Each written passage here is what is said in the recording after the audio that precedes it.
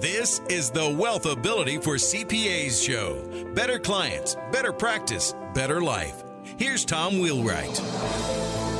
Welcome to the Wealthability show for CPAs, where we're always discovering how to build better clients, a better practice, and a better life. Hi, this is Tom Wheelwright, founder and CEO of the Wealthability Network. So, true success boils down to how you control your thoughts and how we control what we do and the way we think about things. So today we're going to discover, and I'm going to include myself in here because we have an amazing guest. We're going to discover how to focus on solutions, not problems. Now, this is actually a big part of the Wealthability Network. It's basically a message we tell our clients. We're going to focus on the solution to taxes, not the problem of taxes. We're going to focus on financial solutions, not financial problems. And I'm very grateful to have as our guest today, Dr. Jason Selk. And Jason, you have a terrific background, and thank you so much for joining us. And if you would, just give us a little bit of your background and what you've done. Tom, thanks for having me. I appreciate very much being here with you all. So, I think probably the most important thing to start with is my father was an accountant. So I grew up watching how hard you all work, seeing the very, very late nights and the very, very early mornings, and also seeing probably not getting as much credit as you all deserve for the work you do. So the first thing I want to say is, please understand, all you CPAs and accountants and tax preparers out there, there are people out there who do totally appreciate what you do. So thanks for making the impact you make. And I'll also say my dad was probably one of the greatest influences in terms of being solution focused. And I think it's a little bit of part of the trade that you all are in. You're not going to make it very far in your business if you're not solution focused, because I think anyone who's ever paid taxes will attest, it's a real problem. Filling out those returns and having to pay that money, it feels like a very serious problem. I'm sure I'm not telling any of you that, but so I first started having success. I went to University of Missouri, went all the way through school, got my doctorate in counseling and sports psychology. I opened a small private practice where I focused on helping individuals with any personal problems, whether it be depression, drug and alcohol, marriage counseling. And I had a little bit of a specialty in performance or in sports psychology. And for whatever reason, that specialty kind of grew into be my primary focus in my business. Over the years, I did less and less of the personal counseling and more of the sports psychology. In 2006, the St. Louis Cardinals hired me to be director of sports psychology. And in my very first year, we won a World Series. I was with the team for 6 years, all the way through the 2011 season. And my last year with the team, we win a World Series. And from there, anytime you do well with a professional organization, the likes of the St. Louis Cardinals, it makes it so that your platform is very, very large. And, for me, from those 2 World Series and my 6 years with the Cardinals, the business world has really accepted me open arms. And I've done a lot of really nice things in the business world, again, helping people take their game to the next level. I've been fortunate enough to have written 5 best-selling books. I just had one come out. It's doing really well, Relentless Solution Focus. I suppose that's what we'll talk a little bit about today. But that's a little bit about me. Again, if I was going to give credit to one thing more than anything else, it'd be probably both to my parents.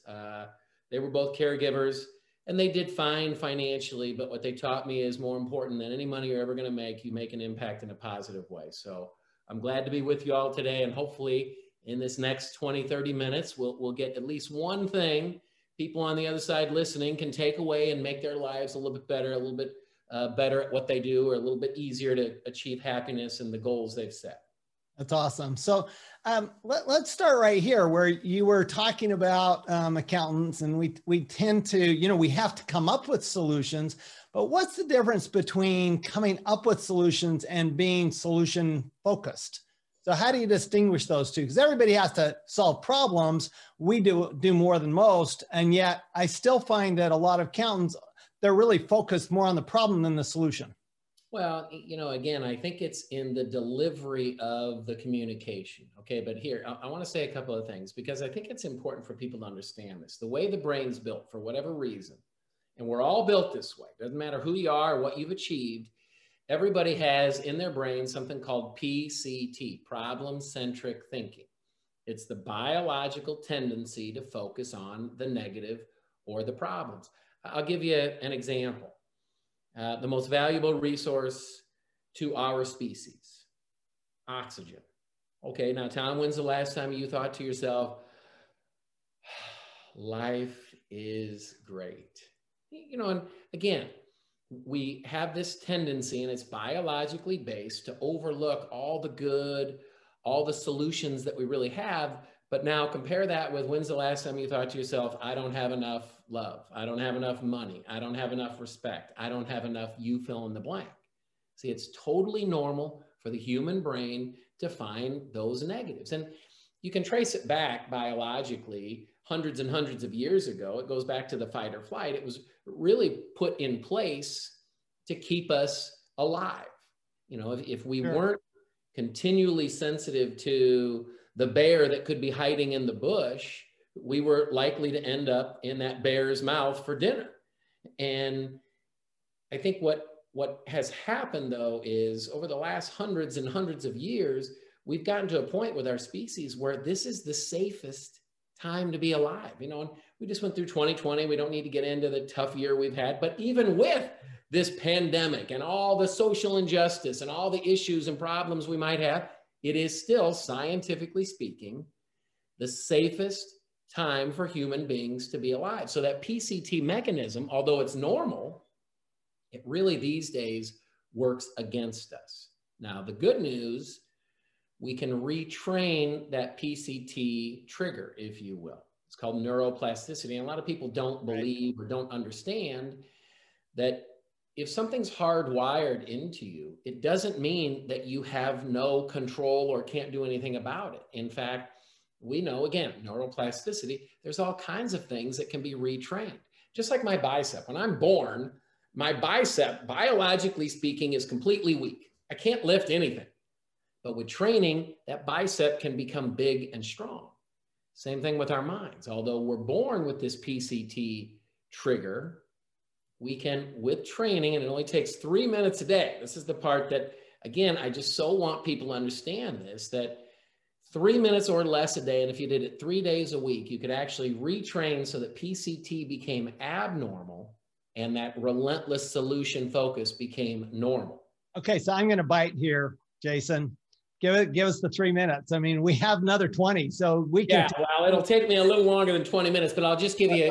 Let's do the 3 minutes. Do it. Yeah, I'll give you a quick summary, and you know, it goes back to when I first started with the Cardinals in 2000, the year 2000. That was when I just finished graduate school, and I was getting ready to take my oral exams. It's a 1-week process where it's 40 hours a week of testing, and you're basically tested over everything you've learned in graduate school. Now, you know, back then, the only room I could find big enough to put all the textbooks and notes that I had from, you know, 4 or 5 years of graduate school, I was sitting out on my deck. And I've got all these notes and books and guides around me. And for the first time in my life, I had this thought. Now, you know, I'm 30 years old at the time, and I thought to myself, I've been in school for, you know, 24, 25, 26 years. I really don't know anything else. I mean, I've worked some jobs to pay my way through school, but it's about to end. And I've spent a lot of time and a lot of money getting this mind figured out, but nobody really covered with me, okay, how are you going to take this information and earn a living? You know, what are you going to sell? And I thought to myself, okay, I'm not even sure what mental toughness is. So I thought, okay, well, what's physical toughness? And I had an answer for that. I mean, I played sports growing up, and you know, if your body's strong, if you go head to head with a guy, you can push him around. If it's a boxing now, it's okay. Well, what's mental toughness? I said, okay, well, mental toughness would be, I guess, the ability to control your thoughts so that they worked always in your favor instead of against you, which, you know, we've just discussed. By nature, a lot of times our thoughts work against us. I said, okay, if I was going to develop physical toughness, what would I do? It's okay, go to a coach or go to a trainer and they tell you 3 sets of 10 bicep curls, 3 sets of 10 bench press, you know, punch the punch. We've all done it. Yeah. Okay. Well, I said, okay, I'm going to do the same thing for the mind. And I don't know, it was kind of like catching lightning in a bottle, but I wrote what was called the mental workout. Now, back then it was a 3-minute and 40-second process. And that was what got me the job with the St. Louis Cardinals. And it really was, I think, probably what took me from a graduate student to one of the top sports psychology consultants in the world was this 5-step process called the mental workout. Now, with professional athletes, it took longer. When I moved from the sports world into the business world, I realized, okay, for the mental workout, it's every bit as impactful with business people, but you don't need as long. And the reason being, the athletes need longer to visualize because you can actually visualize and impact muscle memory. Well, we don't need muscle memory. It's really kind of more mental memory. So the mental workout is really a cornerstone of the 3 minutes. And for us in the business world, it's a 5-step process. It takes 1 minute and 40 seconds to go through. And it's in the book, it's completely outlined, again, what the 5 steps are and exactly what to do every second of the 1 minute and 40 seconds.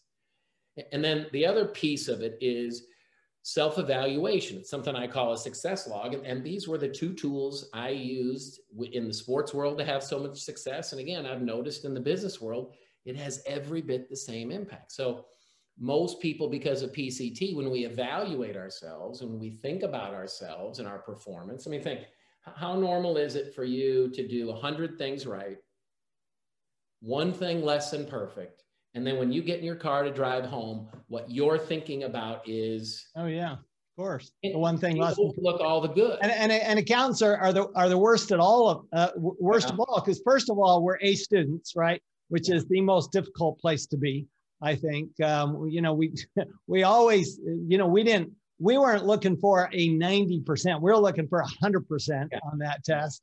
So now we're working with clients and we have a client that's unhappy. We have a staff who makes a mistake on a tax return, et cetera. So how do you, so give us just 1 thing that we need to do to turn that around. Yeah. Okay. So, you know, going back, you said, what's the 3 minutes? 1 minute and 40 is the mental workout. And then another minute or so is the self-evaluation. And here's the 1 thing.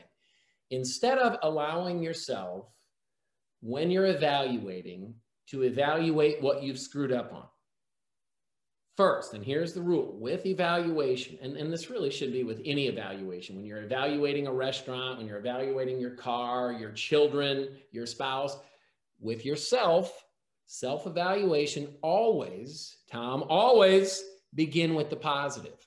So when I get in my car to drive home, and it doesn't really hit me then as much as, you know, I do a lot of public speaking, and I've noticed that when I walk off the stage, my mind wants to go to that 1 imperfection. Yeah, of course. No, I'm saying same way. I speak a lot too, and that's the first thing that happens. You go, okay, oh my heavens, here's the one. Done this.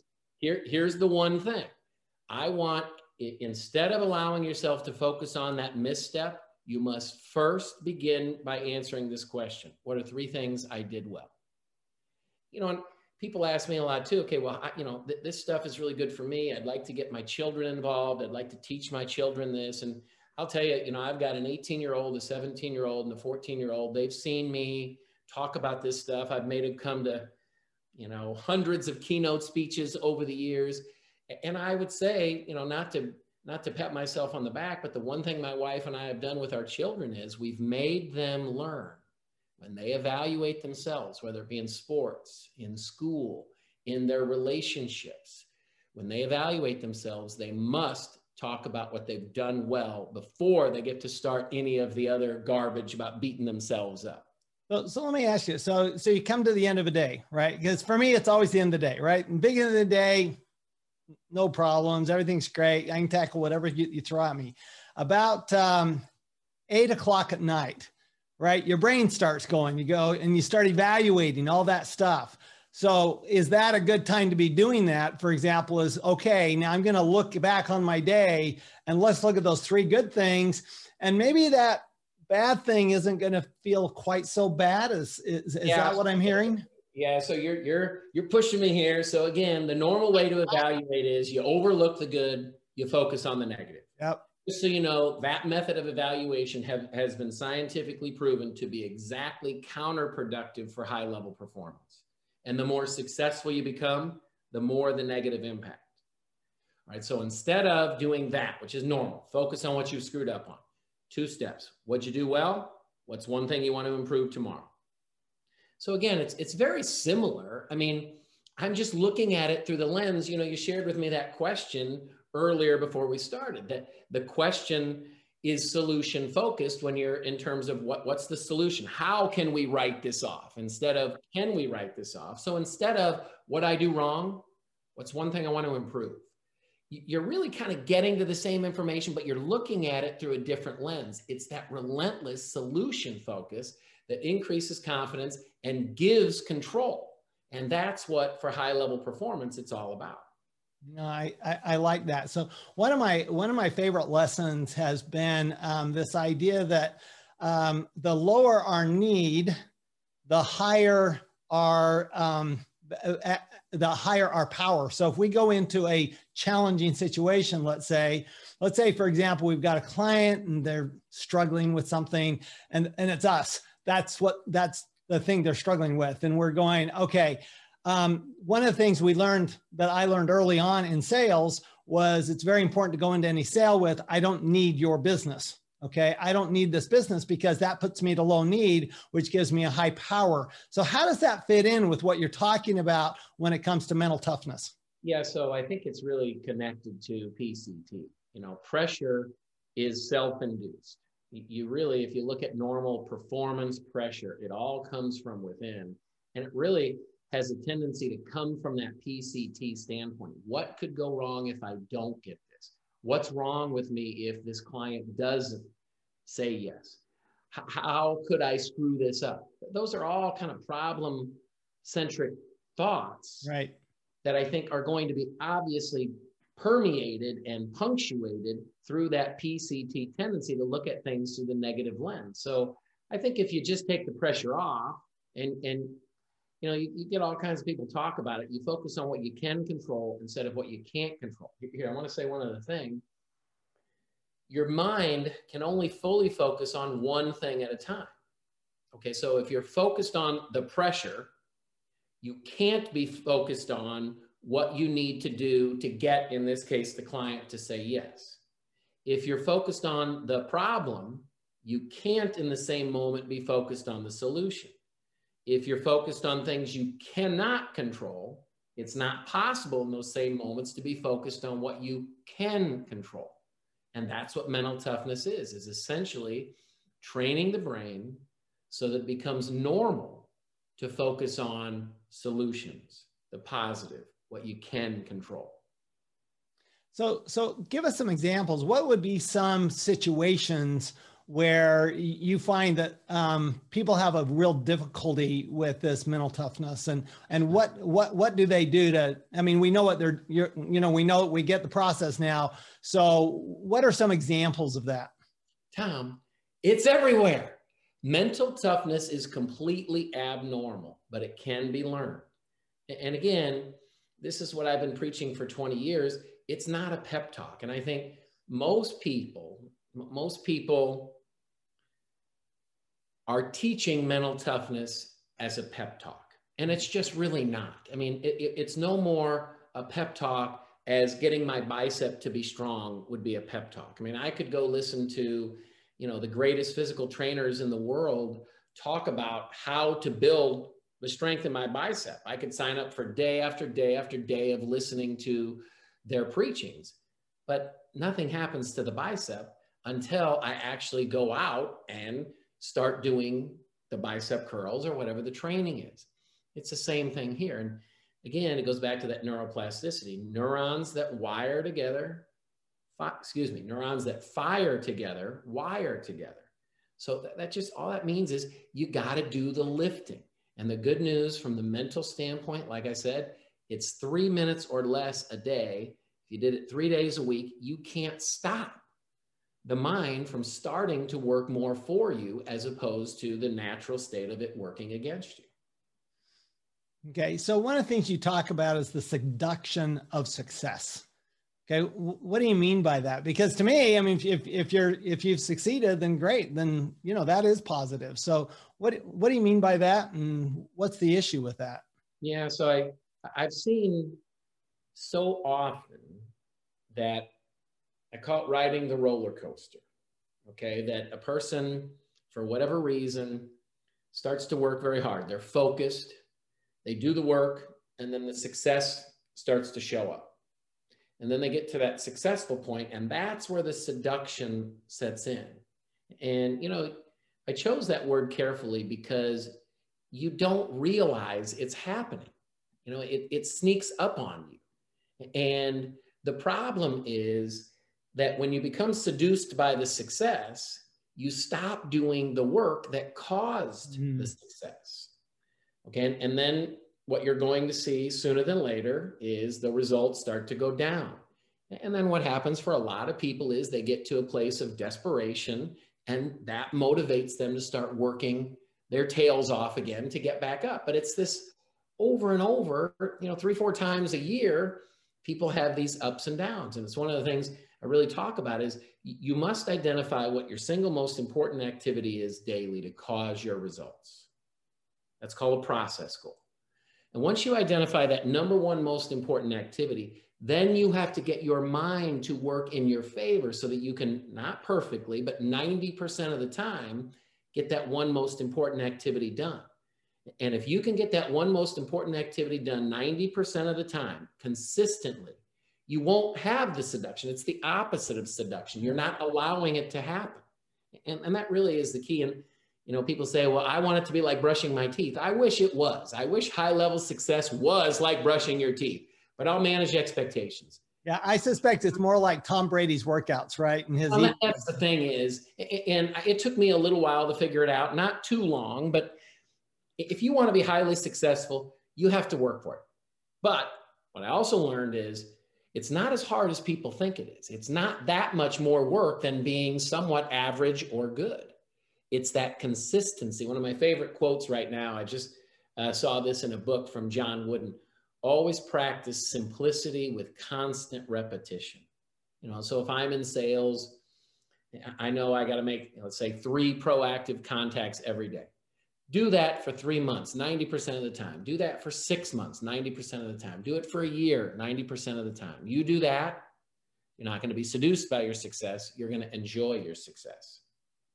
No, I like that. What we see a lot of, both with ourselves and with clients, of course, is that, when things are going well, they tend to forget about their expenses. They don't do those basics that we're talking about, because, kind of like money solves all the problems, right? But in my mind, sometimes it's money that causes all the problems, because like you say, I think that's the seduction. Well, we're being successful, so we must be doing it right. And we forget the fundamentals. The thing I always learned about baseball is it's all about the fundamentals first. And if you're not doing the fundamentals, the rest of it doesn't even matter. Well, and I would say first and last. I mean, John Wooden, greatest coach of any sport of all time, he practiced something called change of pace, change of direction every single day. I mean, think about this. This guy coached for 40 plus years. This one, not one of, arguably voted the greatest coach of any sport of all time. And every day they work on running at different speeds and changing directions. I mean, that had to be a grind. I'm sure they worked to make it somewhat fun. And then think of the players. Now, the players only with him did it for 4 years as a college athlete, but these were some of the greatest athletes in the world having to do the same thing. The greatest coaches, the greatest leaders of all time have always known the importance of fundamentals. And again, Coach Wooden's words are so appropriate in the business world as well. Always practice simplicity with constant repetition. But Tom, it's really hard. And that's where in the book, I'm really trying to teach people how to get your mind to make that so that it's easier, so that you're not working against yourself. And it's still hard, but trust me, I've been doing this stuff. I eat my own cooking. I've been doing this stuff for 20 years now. And I will tell you, my life is so much easier than it used to be. so much easier. If you like drama, you will hate this. No, that's a good point. I mean, you do take all the drama out of things. It's like, one of my favorite books is Ryan Holiday's The Obstacle is the Way, right? Because you're looking at an obstacle as opposed to being looking at it as the problem. You're looking at it as it is the solution, and it actually creates this better solution. And I've at least found that, following that whole thought process has been fantastic, but I love the idea of having a process that you're actually training yourself every day and you're following that same program every day. I'm a triathlete, a swimmer. Well, I'm a swimmer first, triathlete second.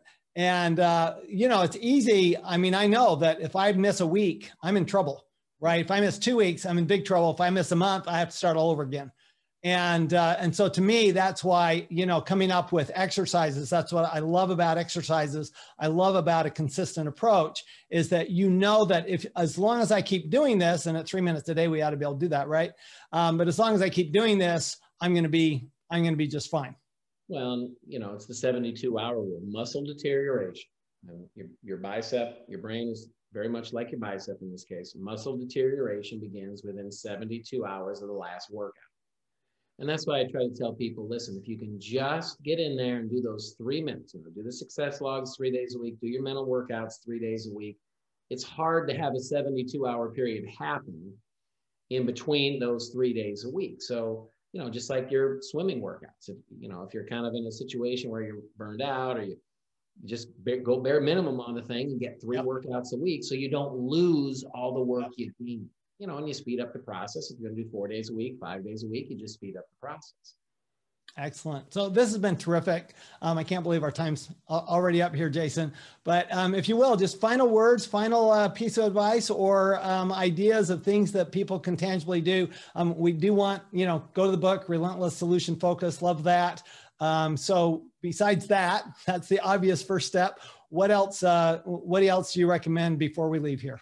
Well, I'll say it again, it's kind of what I started with, but I know as CPAs and accountants and tax preparers, you all are working your tails off and you don't get the credit. I mean, my dad was the nicest human being literally I've ever met.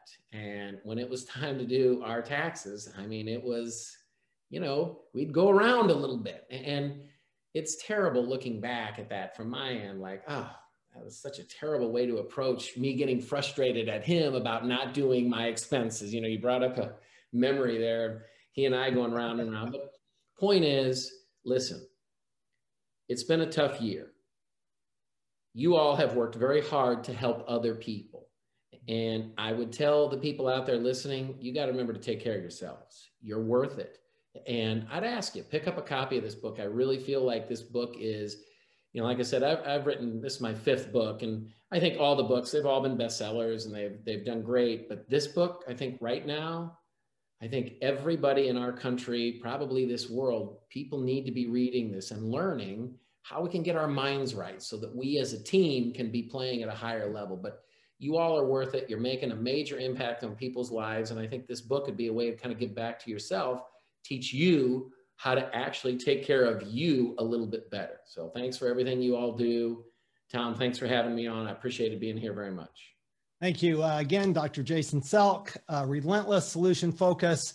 That is what we are about as a profession, is relentless solution focus. And the other thing is, remember that all of our clients, that's what they want. They want a relentless solution focus from us. They don't want to know why they can't do something. They want to know how to do what they want to do and pay the least amount of tax as possible.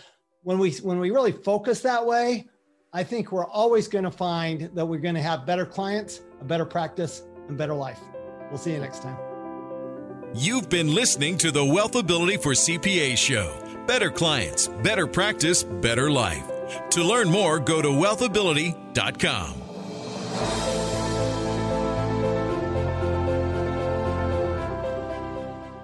This podcast is a part of the C-Suite Radio Network. For more top business podcasts, visit c-suiteradio.com.